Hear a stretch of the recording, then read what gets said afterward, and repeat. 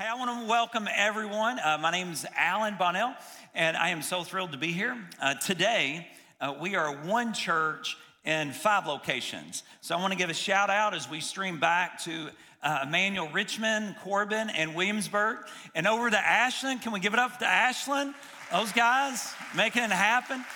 And I want to welcome all of you that are watching online. It is better in person. The coffee is amazing.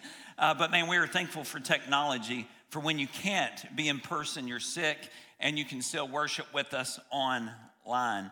I still remember when Daniel called me and told me that he was planning a church in Moorhead, Kentucky. I remember the passion in his voice. That mixed with the shock of what I was hearing, I had to pull over. And I pulled in to a gas station in Clintwood, Virginia called The Orbit. And I said, now tell me that again. You see, Daniel and Leanne had just remodeled their home. They had just talked about purchasing some land to relocate a church. And they were going to Moorhead because God had placed them and called them to a special work. And you're a part of that work. It's amazing what God has done over these years. Now they have 4 hobbits. 4 kids, and other kids, and man, you guys have done some amazing things. It's like reading out the book of Acts. The number of people that have come to faith, the number of lives that have been changed by the power of the gospel. Every year, Better Life is one of the top 5 churches in the state in baptism, one of the largest churches in our state. God is doing a work of grace here, and I am thrilled to be here. What an honor. To be able to be here. Daniel and the Bishopess, Leanne, Lucas are such good friends of ours, and I'm always encouraged to talk with them and to be here with you. And he told me to keep it simple, because I'm a simple guy. One question: who is this? Who is this Jesus person? Well, today I get the privilege of kicking off the new series entitled Holy Week, the week that changed the world.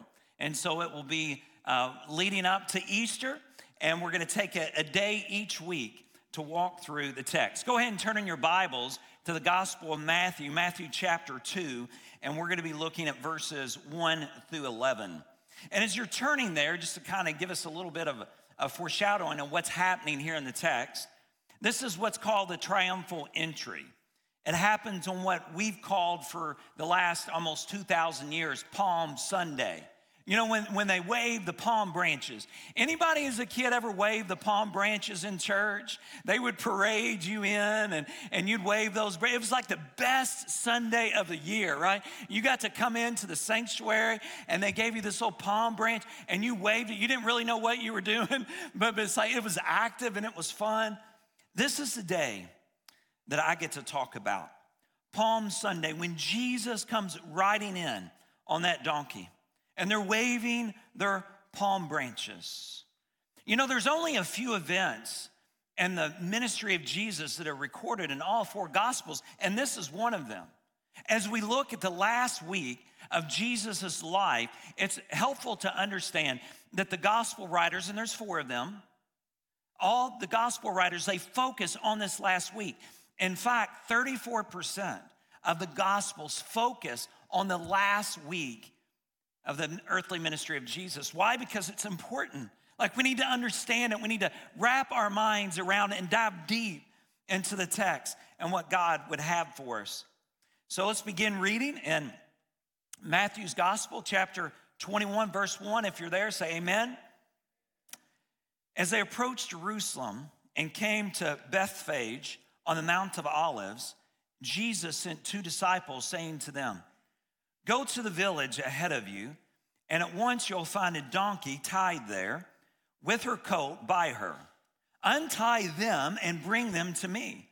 If anyone says anything to you, say that the Lord needs them, and he will send them right away."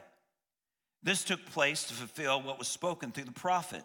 "Say to daughter Zion, see, your king comes in to you, gentle and riding on a donkey, and on a colt, the foal of a donkey." The disciples went and did as Jesus had instructed them. They brought the donkey and the colt and placed their cloaks on them for Jesus to sit on. A very large crowd spread their cloaks on the road, while others cut branches from the trees and spread them on the road. The crowds went ahead of him, and those who followed shouted, "Hosanna to the Son of David. Blessed is he who comes in the name of the Lord. Hosanna in the highest heavens." When Jesus entered Jerusalem, the whole city was stirred and asked, "Who is this?" The crowds answered, "This is Jesus, the prophet from Nazareth in Galilee." Who is this is the title. Look to your neighbor and ask them the question, who is this? Who is this? Some of you are asking, who is this that is preaching, and why isn't Daniel up here?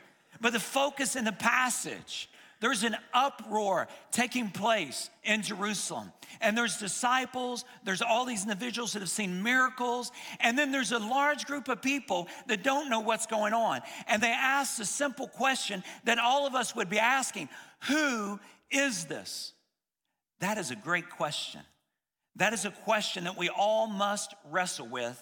Who is Jesus? Is he prophet? Is he God as he declares himself? Is he some figment of our imagination? Was he a good teacher? Or is he just some kind of construct that we've come up with so we can deal with our reality? Who is this? Number one on your outline, if you're a note taker, write this down. Jesus is the eternal King.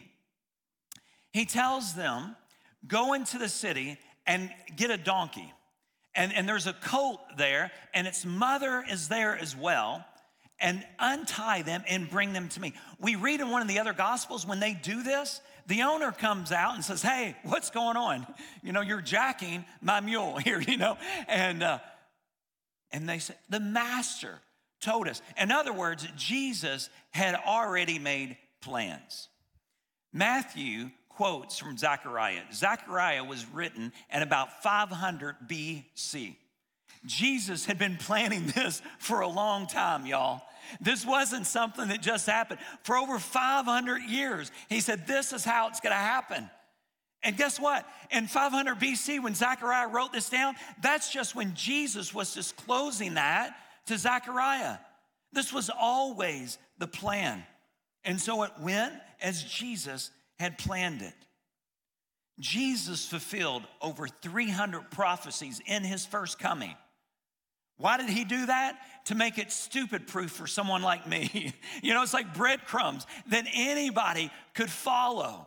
All these 300 prophecies, and Jesus fulfilled every one of them. All right, let's think about it like this.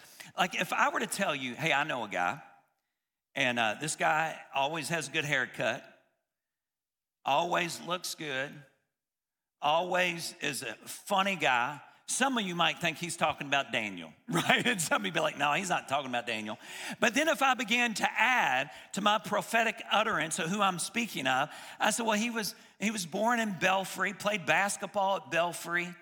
He's married, he has 4 kids. And I began to roll out different facts about Daniel. At some point, everybody in the room would say, he's talking about Vinny, y'all. That's who he's talking about. So 300 prophecies taken from different vantage points, all pointing to Jesus. And he fulfilled all of them. Why? So we could answer the question, who is this? And now Matthew, and quoting Zechariah, is saying he will come riding in on a donkey. Why a donkey? Why one no one had ever ridden on? Because kings would ride on donkeys, but only if it was one that had never been ridden on.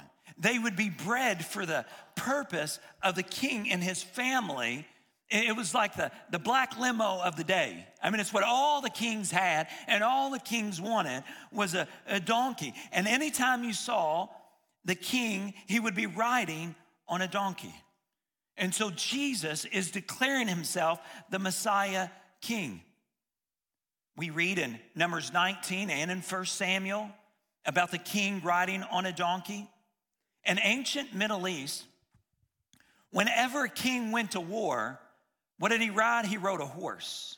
But when the king came in peace, he rode a donkey. So whatever the king came riding in on was a declaration of his purpose. Jesus comes riding in on a donkey because he's not coming to overthrow the Roman government. He's coming to bring peace to you and to me, to release the oppressor. Jesus is our liberator, coming to set us free, not from Roman occupation, not from the world in which we live, but from our own selves and the sin that enslaves us. Judges 5, Judges 10, Judges 12 all speak of riding in on a donkey. 2 Samuel. But you know, on the second coming, what is Jesus riding? He's riding a horse. His first coming was to bring peace between us and God.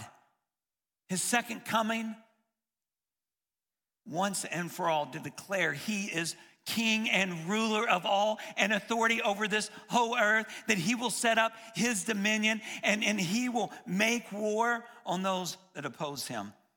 Now, for those of you in the room that are really kind of Bible scholars and you like to look at all the different facets of the story, as I said, this story is in all four Gospels. And then the synoptic Gospels, Matthew, Mark, Luke, and in John, they all record the story. But in Luke, Mark, and John, they only talk about one donkey. Only one's mentioned. There's two mentioned in Matthew's Gospel. Well, some might point to this and say, well, that's a discrepancy. Is there something wrong with the text? No. Mark and Luke and John, they don't say there was only one. They just refer to one. Like, let's say Monday. I'm back at Corbin and Emmanuel. We're having our staff meeting. And I said, man, I had such a good time hanging out with Daniel this weekend. I loved being in his church. I loved praying with him and hanging out with him. Now, in saying that, am I saying Leanne wasn't there?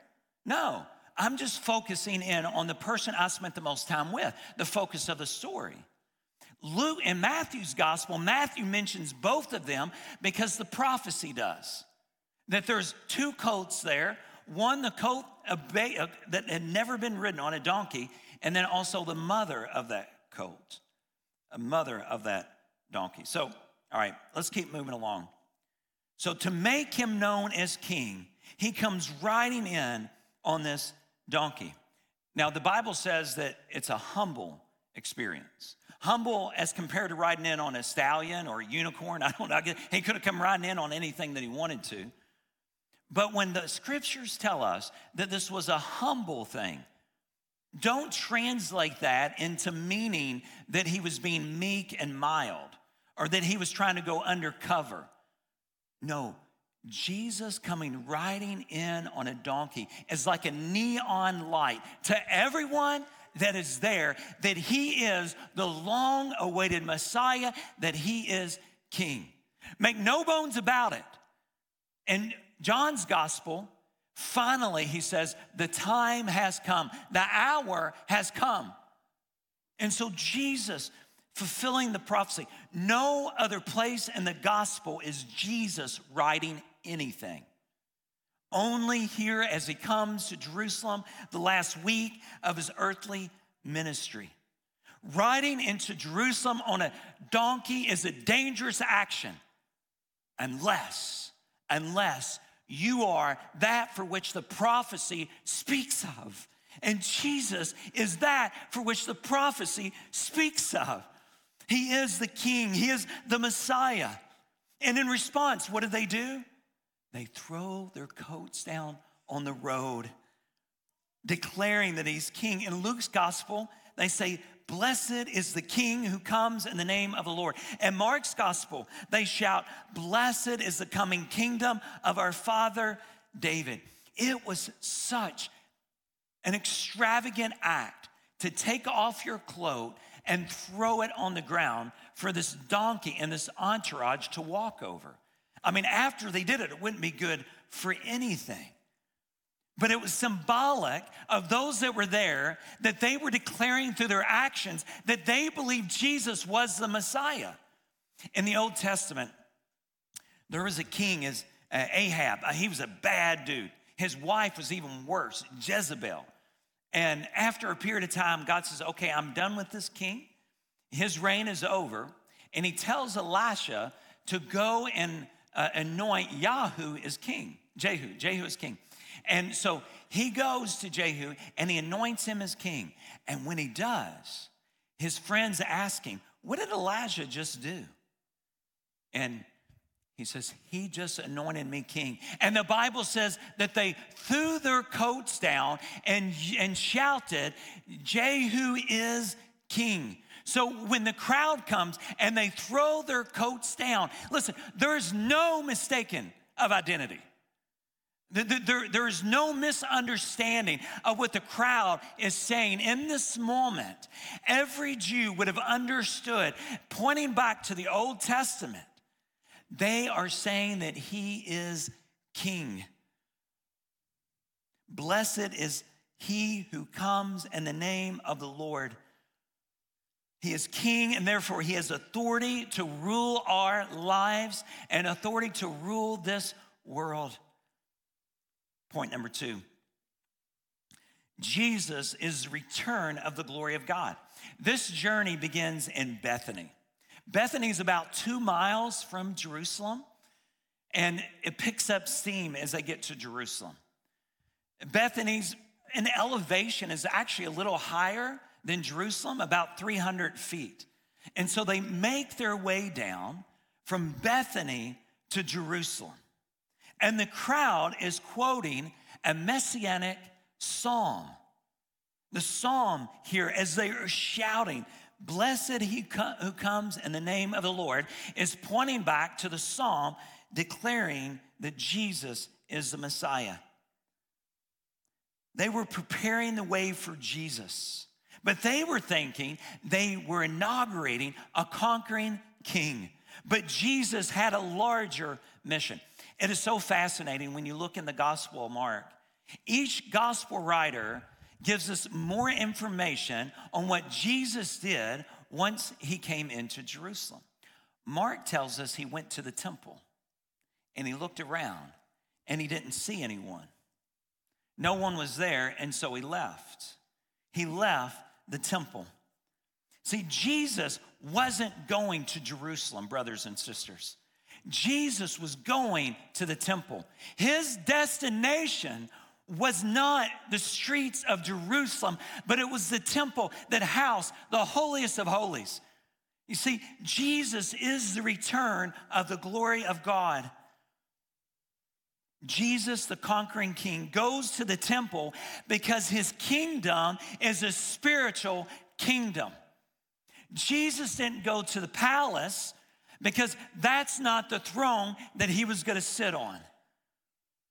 In 586 BC, Ezekiel has a vision. And in this vision, Ezekiel sees the glory of God leave the temple, go out the eastern gate, continue eastward to what location? You've guessed it, to Bethany, to the Mount of Olives. See, this is the reversal of that, right? We talked a little bit about that last week, about how God reverses things. In Ezekiel's day, the glory of God left the temple. The presence of God left the people of God. And there was 400 years of silence separating Malachi from Matthew. And Matthew's message is the glory of God has returned.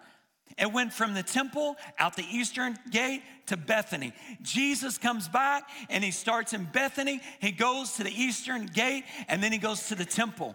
The glory of God has come. He is not only king, but he is the king of glory. Jesus is the picture of the glory of God coming back to the temple. He is no ordinary king, but he is God in the flesh. Who is this? He is God. Jesus would be crucified just outside of Jerusalem. He rises from the dead and his disciples meet him where? The Mount of Olives, Bethany.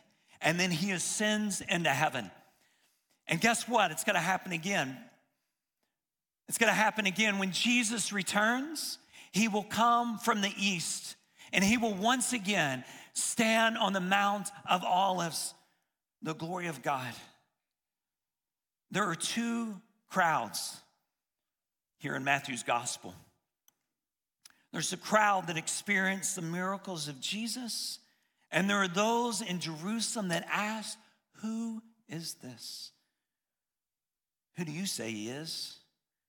In Genesis 49, verse 9, the Bible says, you are the lion's cub, Judah, you return from the prey, my son, like a lion. He crouches and lies down like a lioness.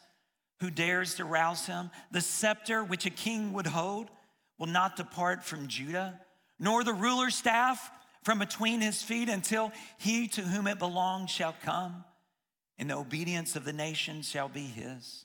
He will tether his donkey to a vine, his coat to the choicest branch. He will wash his garments in wine, his robes in the blood of grapes. See, God's left breadcrumbs out. So we could follow it. We could put this mystery together so clearly. Who is this? This is the Messiah. This is the eternal King. This is the Lion of Judah. This is the Lamb of God that takes away the sins of the world. Who is this? He is the coming King. These praises would quickly turn to Christ to crucify in just a matter of days. Two final points of application. The first, God loves to employ his people in his kingdom work. The disciples went and the owner gave. The disciples went and they got the donkey. Jesus could have just made a donkey appear. And, here, boy, there's so many different ways. But God chooses to use you, to employ you in his kingdom for his kingdom purposes. God has plans for you. Some of us need to go, others of us need to give. The owner of these two donkeys gave willingly and freely. The second point is this, of application: don't miss the coming of God to you. Don't miss the coming of God to you. They missed it. They went from Hosanna in the highest to crucify him. C.S. Lewis famously says, you either believe Jesus as liar, lunatic, or Lord. He claimed to be God. So if you do not believe that, then you would have to surmise that Jesus was a liar, therefore immoral, and not worthy to read about, not worthy to follow. Or it's such an outlandish idea, such an outlandish thought that you would say he's lunatic. Like, he couldn't have been in his right mind. This dude needed medication, right? I mean, he needed to smoke those palm leaves instead of wave them, you know what I mean? He needed some help.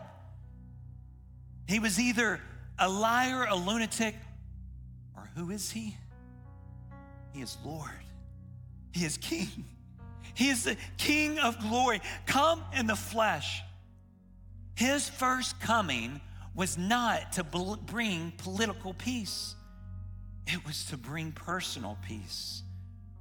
Peace in the midst of a world at war against the culture of the kingdom of God.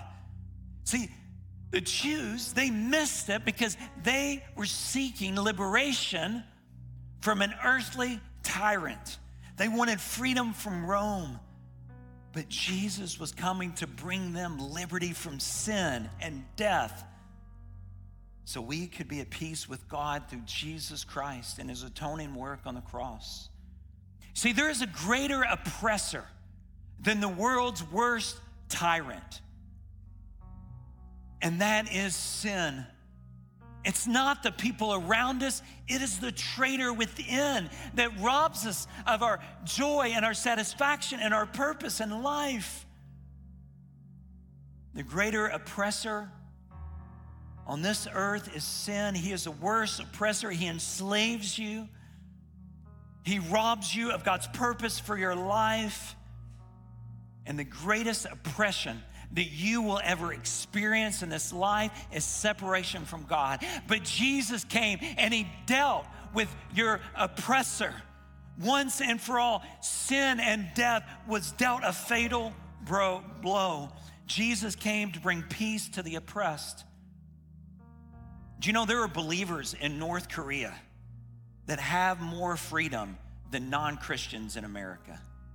There are those that are in Kiev or Moscow that are as free as any man or woman could ever be because they have been set free by the Lord Jesus Christ. He says, when I set you free, you are free indeed. So many of us are oppressed and enslaved by the approval of others, by chasing after the wind of some type of success or dollar sign, enslaved by the thoughts of lust in our own minds. Maybe you have had it wrong too.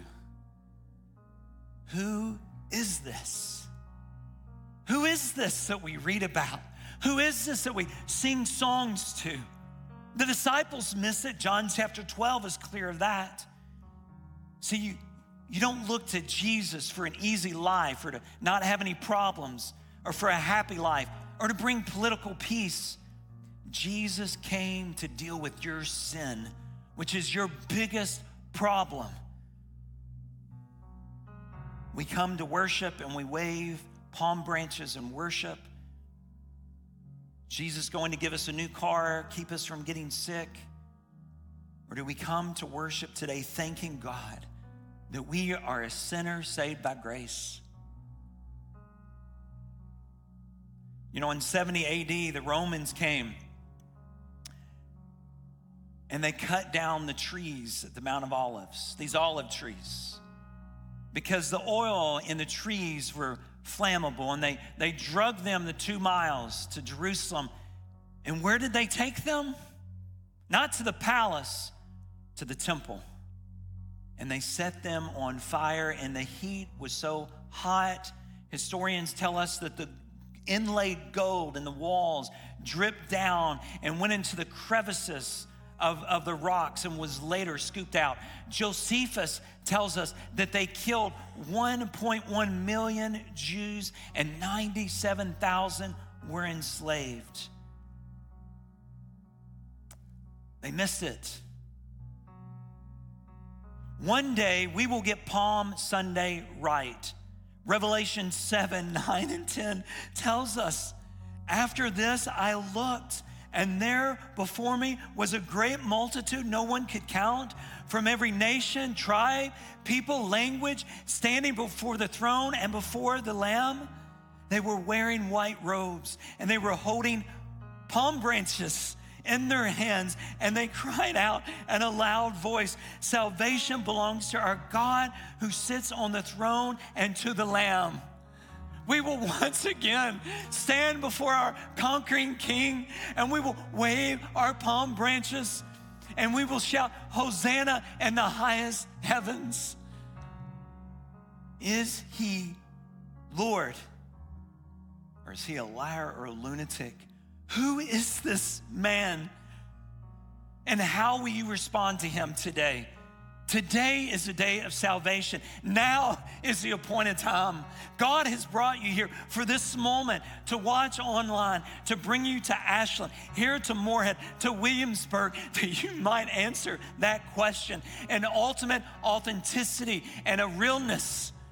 Who is he? Will you respond as the psalmist in Psalm 24:9? Listen to these words. Lift up your heads, O gates. Be lifted up, O ancient doors. That door is the door of your heart. In Revelation, when Jesus says, I stand at the door and knock. Be lifted up, O ancient doors, that the King of glory may enter. Who is he? This King of glory, the Lord of hosts. He is the King of glory. You need this peace in your life. You need the King of glory, God in the flesh, who died on the cross for your sins and for mine. my sins to once and for all. The Lamb of God that takes away the sins of the world. And you must answer this question. So why not answer it today? That he is Lord.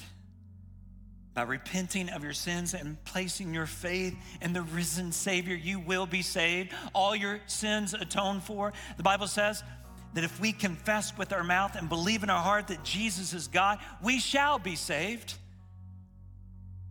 I'm going to ask everyone to close their eyes at all of our campuses. Those watching online, would you just for a moment, what if right now it's you and you're looking at the story, you're in Jerusalem, the crowd, the throng is coming towards you. This man is on a donkey. They're throwing this red carpet out before him. They're shouting at the tops of their lungs, the King of David has come.